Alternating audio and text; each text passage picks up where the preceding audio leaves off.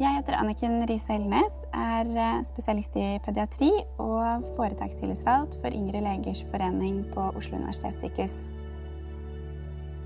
Jeg heter Maja Elisabeth Mikkelsen og studerer til vanlig medisin på NTNU og går 4. året der. Men nå har jeg et permisjonsår som leder av Norsk medisinstudentforening.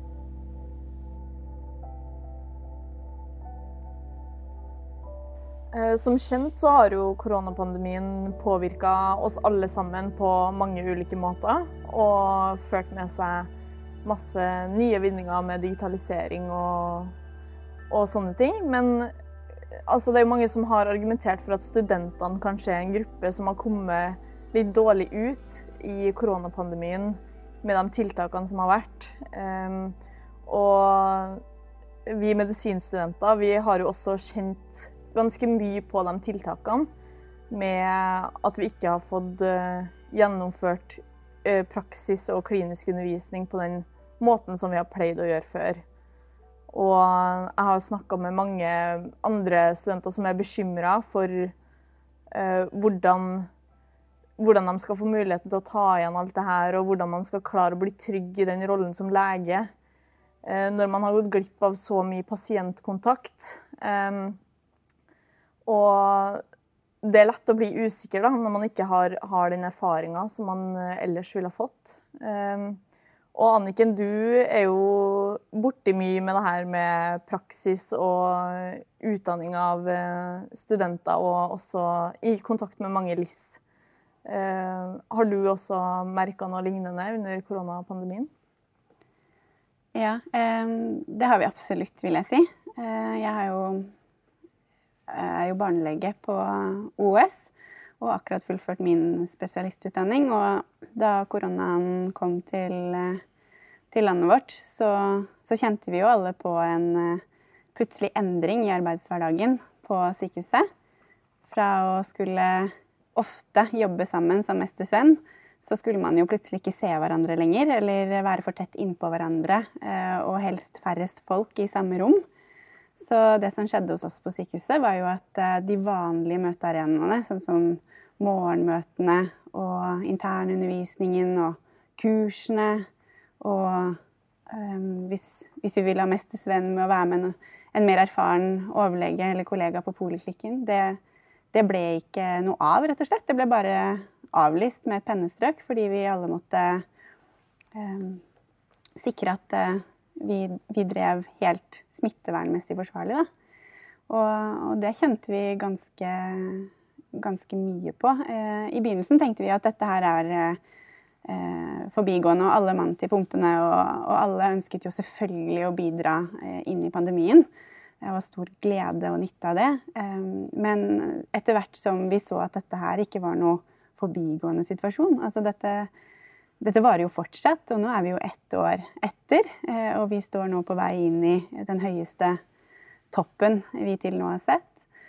Så kjenner vi jo det at utdanningen lider jo ganske mye, vil jeg si. Og jeg har mange kolleger som deler den bekymringen du fremsetter, da.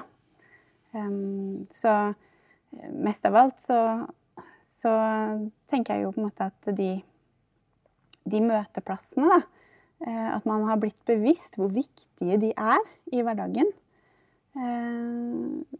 for at kunnskap og kompetanse og erfaring skal kunne deles. At de arenaene, de spiller en veldig, veldig sentral rolle da, for at vi skal nedarve kunnskap fra en mester til en svenn. Så å tenke noen kloke tanker rundt hvordan man kan gjøre det på en bedre måte i fremtiden, tror jeg kan være lurt. Absolutt. Jeg kjenner veldig igjen de situasjonene du beskriver her. Og som student så er man jo vant til å ha en veldig høy arbeidsmengde. Medisinstudiet er jo et veldig krevende studium. Og mye av det som gir motivasjon til å gå gjennom alt det stoffet her, og alle de tunge eksamenene, det er jo nettopp de her små møtepunktene som du nevner, Anniken. Og det at man kan sitte på lesesal sammen, ta en kaffe sammen i pausen, og som jeg nevnte i stad, det her med klinisk undervisning, og hvor motiverende det er å faktisk prøve seg å snakke med pasienter og undersøke pasienter og bli veiledet i legearbeidet. Da. Det så motiverende, fordi da kjenner man faktisk på den rollen som lege litt, da, selv om man på en måte ikke har noe ansvar for det. Så tror jeg det utrolig viktig for motivasjonen til medisinstudenter, og det jo noe som man ikke får på en måte. Det blir jo ikke noe som helst lignende hvis man skal ta sånne ting digitalt heller, fordi du får ikke møtt pasienter, du får ikke snakket med dem på samme måte, og også det her med veiledning jo ekstremt vanskelig å få til på en digital plattform. Så det her med sånn mestersvenn-situasjoner som du snakker om, jo utrolig vanskelig å finne et godt alternativ for, da. Du vet jo litt mer om det her, Anniken, gjør du ikke det? Jo, jeg har jo lest en del om temaet fordi jeg også har vært foretakstillitsvalgt på OS gjennom mange år. Og da har jeg oppdaget det at å lede kunnskapsarbeidere, altså det mange nivåer av det som veldig viktig at vi bevisst når vi jobber i sykehus. Og blant annet dette med at kunnskap består på en måte av en veldig sånn konkret del, den du kan lese deg til en bok, litt sånn teoretisk, eksplisitt kunnskap. Men nesten den viktigste delen av kunnskap i et sånt fag som medisinen det man kaller en taus eller usynlig kunnskap, det man nesten ikke vet at man vet, men man bare kan det. Litt sånn som å sykle. Og det, i medisin kan man jo kalle det for klinisk blikk eller erfaringsbasert intuisjon. Og det å på en måte få tak i det som nyutdannet lege eller på vei i et spesialiseringsløp, og få fatt og lære akkurat den biten av faget fra eldre og mer erfarne kolleger, det kjempeviktig for å bli ordentlig god da, i faget sitt.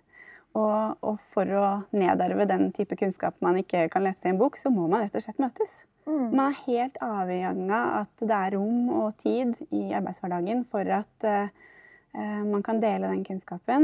Og da snakker man jo på en måte om de mer fysiske arenaene, sånn som at man på et morgenmøte eller et fagmøte, men også de der sosiale små mikrosamfunnene da, som oppstår rett ved kaffemaskina eller ved lunsjen eller en prat i gangen, hvor man utvikler et slags sånn trygt og godt arbeidsmiljø, hvor man stimulerer til at man deler kunnskap litt sånn uoppfordret, og får den gode praten i helt trygge rammer. Og det lider vi ganske under nå, da. Fordi vi skal jo helst ikke stå ved kaffemaskina eller ta lunsj samtidig, sant? Men det at vi har blitt bevisste, det tenker jeg at en veldig styrke, fordi da kan vi orientere oss bedre når vi på vei ut av en pandemi, da.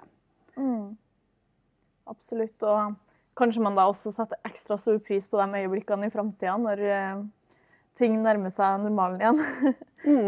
Og det med at det jo ikke nødvendigvis sånn at det bare den mer erfarne som skal lære opp den yngre. Og det ser vi jo veldig tidlig på min avdeling, har vi jo veldig mange studenter. Og dere studenter jo utrolig oppdatert. Ikke sant? Dere har jo den nyeste kunnskapen på fagområdet. Og det jo kjempeofte, vil jeg si, nesten daglig, at vi lærer masse av dere også. Så det å ha på en måte en flat kultur hvor man kan lære av hverandre, at man kommer med ulike innspill ut fra de ulike settingene man står i hverdagen, det også kjempegivende da, for å kunne utvikle faget og innovere og komme med nye teorier man kan forske på. Absolutt, og nå har det jo vært litt sånn varierende rundt omkring på universitetene i Norge hvordan det har vært for medisinstudentene egentlig, men i store trekk så har jo mye klinisk undervisning enten blitt avlyst eller digitalisert, da, og så har det i perioder med mindre smittetrykk vært tilnærmet mer likt, sånn som det har pleid å vært før.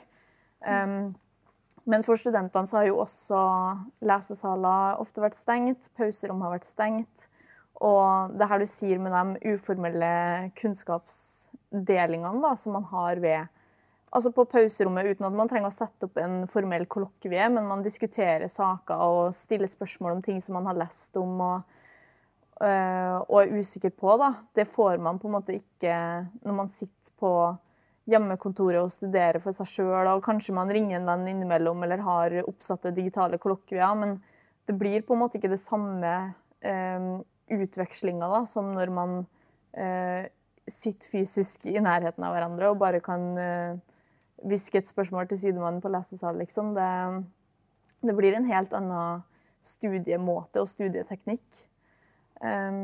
Så ja, det har blitt en helt annen hverdag.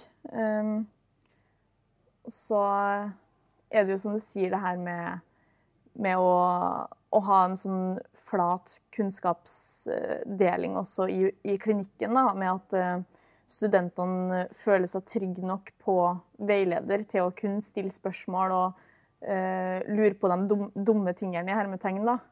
Jeg lurer på om når man har mindre praksis og er mindre vant til å forholde seg til en veileder, om man da kanskje får en enda høyere terskel for å stille de dumme spørsmålene og være aktiv og lure på ting og nysgjerrig og ja. Hva tenker du om det? Jeg tenker at du har helt rett, at det er veldig viktige spørsmål å stille seg, og at nesten et premiss for at man tør å stille de spørsmålene som kanskje blottlegger din uvitenhet, så er man helt avhengig rett og slett av at man er i et trygt og godt miljø, hvor man ikke blir slått ned for å stille et dumt spørsmål, men faktisk blir heiet fram, og at det å ha trygge arbeidsmiljø rundt seg og være blant kolleger som vil en vel, det blir veldig viktig å satse på, da. Sånn at man kjenner at dette er et godt læringsmiljø. Et godt læringsmiljø trenger vi for å kunne ta de gode samtalene og stille de litt vanskelige spørsmålene. Og det er jo alltid sånn at når en stiller et spørsmål, så er det jo veldig mange andre oftest i det rommet som har tenkt på det samme, men kanskje ikke turt å spørre. Og den verdien, da, den omsorgen i organisasjonen har for at deling av kunnskap skal skje, det har kommet veldig frem da, under pandemien. Samtidig så tenker jeg at pandemien har også gjort oss til litt mer sånn hva skal jeg si, altså dugnadsånden er høy. Så folk som ikke har samarbeidet tidligere, som plutselig nå må samarbeide, det har blitt veldig hva skal jeg si, lett å kommunisere på tvers av klinikker og fag. Alle er innstilt på at nå må vi gjøre en ekstra innsats for å løse utfordringsbildet vi står i. Så det er ikke bare negative ting, synes jeg, ved pandemien. Vi har også fått en veldig sånn god samarbeidskultur da, på tvers av fag, som jeg tenker at er bra å ta med seg videre. Og det å tenke at man vil til samme mål og har et engasjement og en motivasjon for å gjøre noe, bidra til fellesskapet da, i en sak som tjener fellesskapets interesser, altså folkehelsa. Det har vært veldig godt å kjenne på.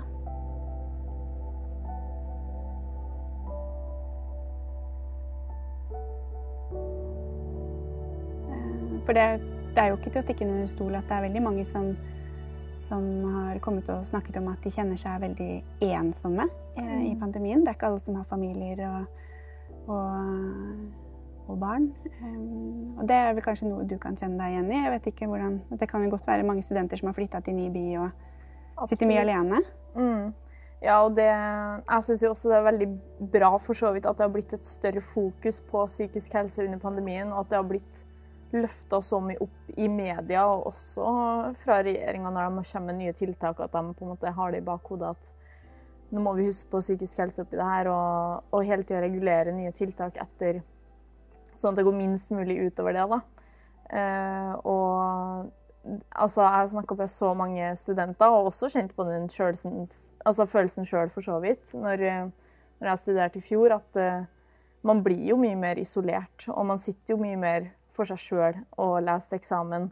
Og ja, det er jo en hel omlegging av studiehverdagen, så som jeg nevnte tidligere, så jo på en måte den indre motivasjonen man har for å lese en eksamen og for å ta det tunge fagstoffet. Da. Det jo at man får vært i klinikken, at man får tilbakemeldinger på det arbeidet man gjør, at man vet litt hvilken posisjon man i, og hvordan man ligger an til eksamen. Og også det her med møter med medstudenter og finne på sosiale ting, selvfølgelig. Alt det der har så utrolig mye å si for studiehverdagen. Og man sier jo at studentlivet jo på en måte den beste tida i livet ditt. Så det å få en så enorm omlegging av den hverdagen har vært tøft for veldig mange. Og spesielt kanskje for dem som ikke kanskje har et kollektiv som de kommer overens med, eller dem som bor helt for seg selv i en ny by, ikke har så stort nettverk rundt seg, ikke har hatt muligheten til å reise hjem til familien fordi de kanskje i risikogrupper. Det ekstremt mange sånne faktorer da, som har spilt inn, og som gjør studentene veldig sårbare. Og så har det jo selvfølgelig kommet en del tiltak gjennom studentsamskipnadene og sånne ting for studenter, for at de skal føle seg mindre ensomme og ha noen å snakke med. Og det har jo til og med kommet sånn tilbud om at de kan ringe og vekke deg om morgenen for at du skal faktisk komme deg opp til riktig tid og ikke liksom ligge og sløven til klokka 12 hver dag. Men psykisk helse har virkelig vært et stort fokus under pandemien, og har vært en utfordring for mange studenter, vil jeg si. Altså. Og det å få til en balanse med å ta vare på seg selv, og det å fortsatt føle på at du kan være en god student, selv om du sitter hjemme og studerer og får veldig lite feedback på det du gjør. Det tror jeg for mange har vært vanskelig. For som sagt så har jo de her medmenneskelige møtene og både med veiledere i klinikken, men også med medstudenter når du diskuterer ting. Det har så mye å si for å på en måte føle at du kan ting da, og vite litt sånn hvordan du ligger an. Så ja, jeg vil si det har hatt veldig store effekter for studentene. Og og man kjenner jo på det selv, det å være en del av et fellesskap. Det jo veldig viktig, og mennesker jo flokkdyr. Så det å plutselig skulle være avskåret for å ha mye sosial kontakt, det tror jeg nok veldig mange kan kjenne seg igjen i, egentlig ulikt. Altså, uansett hvilken posisjon de har i sykehuset fra før. Så jeg var litt interessert i å høre om de der tiltakene fra student til studentene. Det noe vi kan lære der, og ta inn i sykehusene? Ja, det et godt spørsmål, egentlig. Jeg har sett litt på nettsidene til studentsamskipnadene, for eksempel, og det jo den her ringegreia om morgenen, som nevnt, som jeg synes var litt morsomt. Og så det jo blitt mye sånne der digitale lunsjer og sånt, sånn at man ikke skal sitte alene og på en måte prøve å huske på å spise lunsj mens man leser, og kanskje sitter man og leser mens man spiser, og man får liksom ikke den gode pausen midt på dagen. Da. Så digitale lunsjer har jo virkelig blitt en greie. Og det synes jeg jo egentlig man kan ta inspirasjon til på alle mulige arbeidsplasser. Og så det jo sånn pausetrim og sånt, har jeg sett, at noen har kommet med. At man har sånn felles digital treningsøkt kanskje 2 ganger i løpet av uka. Det jo også litt morsomt påfunn.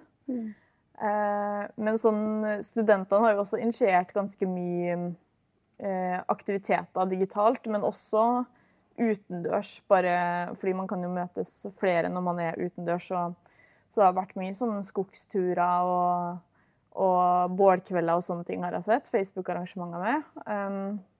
Og så har det vært en del sånne digitale quizzer, og jeg har også sett at studentforeningene i de ulike byene har på en måte vært veldig sånn oppfordrende til studentene da, om nå må dere ringe en venn dere ikke har snakket med på en stund, eller ha en digital ølkveld med kollokviegruppa di, eller folk som bor i kollektiv kan i større grad lage middag sammen, ikke sant, siden med en kohort og litt sånne ting da, sånn at man har på en måte studentforeningene har prøvd å pushe studentene til å gjøre litt mer sånn sosiale ting, selv om det digitalt, og selv om man har restriksjoner og ikke kan møtes.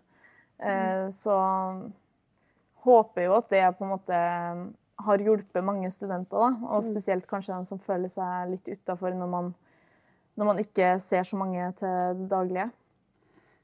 Det har jo ofte vært litt sånn tabu å snakke om at man kan kjenne på ensomhet eller litt nedstemthet eller angst. Opplever du at det har blitt lavere terskel for å snakke om psykisk helse? Ja, jeg føler egentlig det, og mye av det tror jeg kommer av at det har vært så stort fokus på det i media og fra sentralt hold. Regjeringen har jo nevnt det masse når de har gått ut med nyheter om koronasituasjonen, og at det på en måte virker som at det blir en mer satsing på det, da. Det synes jeg er veldig positivt, og ja, det er jo som sagt mange som har gått ut i media og snakket om ensomhet under koronapandemien, og spesielt studenter har jo også gått mye ut og sagt at man føler seg veldig isolert og sånne ting. Så jeg tror kanskje det er det som gjenspeiles i at det er så mange tiltak eller ikke tiltak, men så mange arrangementer og oppbackinger rundt de her digitale, sosiale arrangementene, da. Så ja, jeg føler egentlig det har blitt lavere terskel for å snakke om det. Jeg håper bare det fortsetter videre etter denne pandemien er over også. Men du nevnte jo at det er mange LIS-leger som også har følt mye på ensomhet, og nå dreier kanskje arbeidshverdagen sin deres seg i stor grad om å bare jobb, ikke så mye fritid og familie og sånne ting. Har du noen tanker om hvordan det har påvirket den enkelte lege? Ja, det er mange som sier at det er ganske slitsomt etter hvert. Altså, de har en givende og spennende arbeidshverdag og er absolutt med for å gjøre sin del av dugnadsjobben mens de er på jobb. Men det er intense dager på jobb, og det er lange uker, sånn at mange forteller jo at fritiden blir egentlig brukt mest for å hvile, for å være klar til å komme på jobb igjen. De som særlig jobber i indremedisinske og akuttfagene, da, de som står midt oppe i pandemien.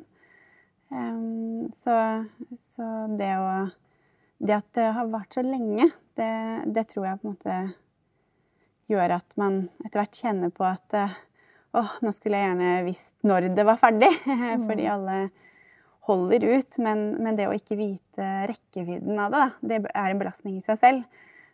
Og så kjenner jeg igjen det du sier, at det har vært litt lettere å prate om med kolleger, med venner, med familie, at nei, nå er det litt ensomt eller litt kjedelig, rett og slett, at dette skal vare så lenge, da. At man har en slags ventil i å kunne lufte ut hvordan man har det, og at det er veldig viktig for å kanskje kunne avlaste den tyngden de følelsene kan ha på deg, da. Og viktigheten av å kunne få åpne opp om at nei, nå synes jeg det er litt traurig, og få støtte på det. Det i seg selv er jo protektivt, da. Og når man som et helt samfunn påvirkes av en ekstern faktor, så tenker jeg også kanskje det er lettere å skille på den faktoren, at det kanskje det muliggjør at man lettere klarer å snakke om psykisk helse, fordi man også kan legge det litt på koronaen, på en måte, og at det er veldig bra at folk tør å snakke. For det så det håper jeg virkelig vi kan ta med oss videre etter pandemien, at det kan bli lettere å dele hvordan man har det, rett og slett. Vi gjorde jo en undersøkelse i første 3 månedene av pandemien på Oslo Universitetssykehus blant alle legene, om hvordan pandemien hadde påvirket dem, og utdanningssituasjon, og særlig hvordan de opplevde å være i en pandemi og kriseledelse. Og det som kom ut av den studien var jo et veldig fokus på at alle var klare for å ta i et tak og bidra og jobbe mer, og var motiverte for det. Men det som var viktig for at de skulle holde ut, det var at de opplevde å kunne påvirke sin egen arbeidshverdag, at de hadde stor åpenhet og tillit til nærmeste leder, at lederen tok med de ansatte rett og slett til råds når man skulle bygge nye avdelinger eller vaktlag, og at de fikk være med og påvirke sin egen arbeidshverdag, og at de opplevde at lederen var støttende og også ivaretagende for hele mennesket, deg som ansatt, da, og ikke bare skulle få et system til å fungere. Så det tenker jeg også nyttige ting vi kan ta med oss videre, også etter en pandemi, da. Og det der synes jeg veldig interessant, fordi nå, som leder av Norsk Medisinstudentforening, så hører jo vi veldig mye, eller vi studenter hører jo veldig mye om hvordan legehverdagen og hvordan livet som lege lagt opp i dag. Og vi har jo en del sånn forventninger til hvordan det å bli ferdigutdannet, og håper jo på å få masse utfordringer, lære masse, og få en artig hverdag på jobben, da, rett og slett. Og ser veldig frem til det. Men kunne du ha sagt noe om hvordan på en måte livet som LIS-lege og hvordan legehverdagen for dere egentlig? Det var et stort spørsmål, Maja. Det oppleves nok forskjellig ut fra hvem du spør, men sånn trender som jeg også selv kan kjenne meg veldig igjen i, jo det at vi veldig glad i faget vårt, og trives kjempegodt på jobb hvis man får lov til å være i et faglig inspirerende miljø, hvor man kjenner at man en del av et lag som utøver en oppgave da, for fellesskapet, og så klarer man det som et lag, på en måte. Og det veldig stimulerende og gøy å jobbe i sånne utviklende tverrfaglige team. Men så kjenner man jo etter hvert på at arbeidsbelastningen har jo blitt veldig høy. Bare i de 10 årene jeg har jobbet i sykehus, så mener jeg at det har vært en endring. Altså, vi får stadig flere pasienter inn, og de ofte mer komplekse i problemstillingene, fordi vi blir jo flinkere til å behandle, så vi får på en måte igjen mer komplekse problemstillinger i neste runde. Og hver pasient tar på en måte lengre tid, fordi vi har mer å tilby, rett og slett. Og det at vi også man har jo vært veldig optimistiske i typ hva helseteknologien skal kunne hjelpe oss med, og så har ikke de tiltakene vært helt på plass i det man reduserte støttepersonalet som skulle hjelpe oss med for eksempel poliklinisk arbeid og så videre, så får vi liksom stadig flere oppgaver, og så færre mennesker til å utføre det på jobben. Og det kjenner man jo litt på, at man har på en måte en lang liste av arbeidsoppgaver man skal gjennom i løpet av en arbeidshverdag, og veldig mange av de arbeidsoppgavene administrative, og ikke det du egentlig følte at du var der for å gjøre, altså pasientbehandlingene og pasientmøtene, og kunne gjøre en god jobb der. Og da blir det jo på en måte litt sånn, hva skal jeg si, ubalanse mellom jobb og fritid. Man kjenner på at jobben tar veldig mye tid, og at man ofte ikke blir ferdig på normal arbeidstid, og må jobbe ekstra, og at særlig når man får barn, da, så blir det litt sånn dragning mellom å gjøre ferdig det man skal gjøre, og rekke barnehagen, ikke sant?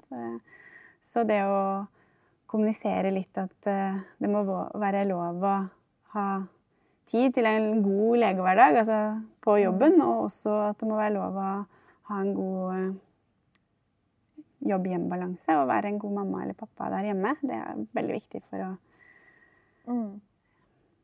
Det tror jeg også mange kjenner på, og jeg tror også mange som på vei ut i legelivet, eller som på en måte helt i starten av legelivet, har et veldig sånn ønske om å få til den balansen her på en god måte, da. Og mange ønsker jo å etablere familie og ha tid til å dra på hytta i helga, eller dra på middag hos venner og sånn en fredag kveld, og på en måte være menneskelig også da, og ha den fritida der.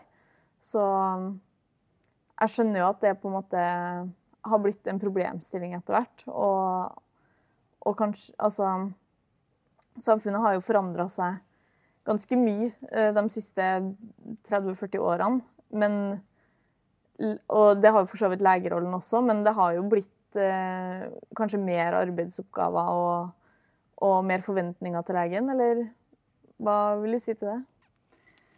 Ja, altså på godt og vondt, fordi jeg liker veldig godt at man jobber ganske i en flat struktur i tverrfaglig team og har ulike roller og arbeidsoppgaver i pasientmøtene. Men som du sier, at alle de tilførte oppgavene som ikke nødvendigvis er legeoppgaver å utføre, som vi også må gjøre på toppen, det oppleves ganske belastende. For motivasjonen vår ligger jo som sagt i de pasientmøtene å gjøre en god jobb for dem. Det som jeg kanskje tenker har påvirket oss mest, er jo den endringen av styring og kontroll som man har fått i helseforetakene etter sykehusene har blitt foretak. Ikke sant? Det er jo bedrifter som skal gå i pluss. Så da har vi fått ganske mange målkrav om hva vi skal levere på, rett og slett. Og det er veldig trange rammer innenfor budsjettene. Sånn at jeg vil jo si på en måte at de målkravene, det er vanskelig å finne gode målkrav for kvalitet. Sånn at mange av de målkravene oppleves nok som ganske uhensiktsmessige, eller litt merkelige for oss klinikere, da. Hvorfor vi skal måles på akkurat det. Og for resultatet blir jo på en måte at når man setter at du skal måles på A, B og C, så styres på en måte oppmerksomheten til hverdagen rundt A, B og C. Og hvis A, B og C egentlig ikke har noe sammenheng med kvaliteten på det arbeidet du driver med, så styres også fokuset vårt og arbeidstida vår litt i gæren retning. Så det å kunne være med og utvikle hvordan man kan få til best mulig helse- og effektiv drift på en litt mer faglig måte, det tror jeg hadde vært veldig ønskelig da, for fremtida. Ja, fordi jeg merker jo også det underveis i studiet, at det som motiverer, det er jo pasientmøtene og lære nye ting i klinikken og bli litt utfordret der da.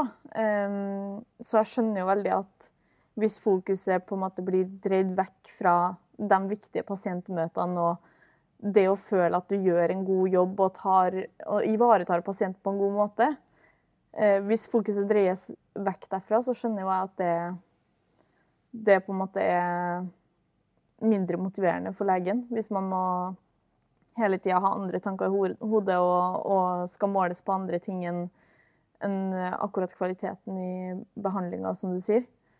Og jeg tror også at mange studenter ønsker å drive med faget sitt, og ønsker å drive legerettet arbeid, så det er jo på en måte der fokuset må være, da. Ja, og der tenker jeg jo på en måte at det vi startet med å snakke om her i dag, dette her med faglig utvikling, de gode møtene hvor kunnskapsdeling og utvikling kan skje, at det å kanskje verdsette faktisk fag og kvalitet i front, for det er jo det vi leverer på i sykehusene.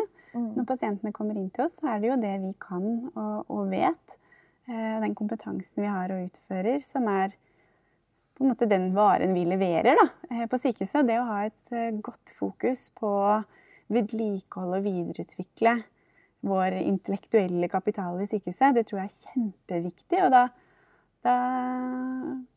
tar jeg ikke helt feil, så tenker jeg jo også at vi blir jo raskere gode og enda bedre på det vi driver med. Og kanskje vil jeg også tenke meg at vi kommer til å trives enda bedre på jobb og være motiverte og skape gode, inkluderende, trygge arbeidsmiljø som også vil ha en positiv effekt på legehelsen, ikke sant? Og at til slutt i den rekka der så må jo disse økonomiske beregningene også piker litt oppover.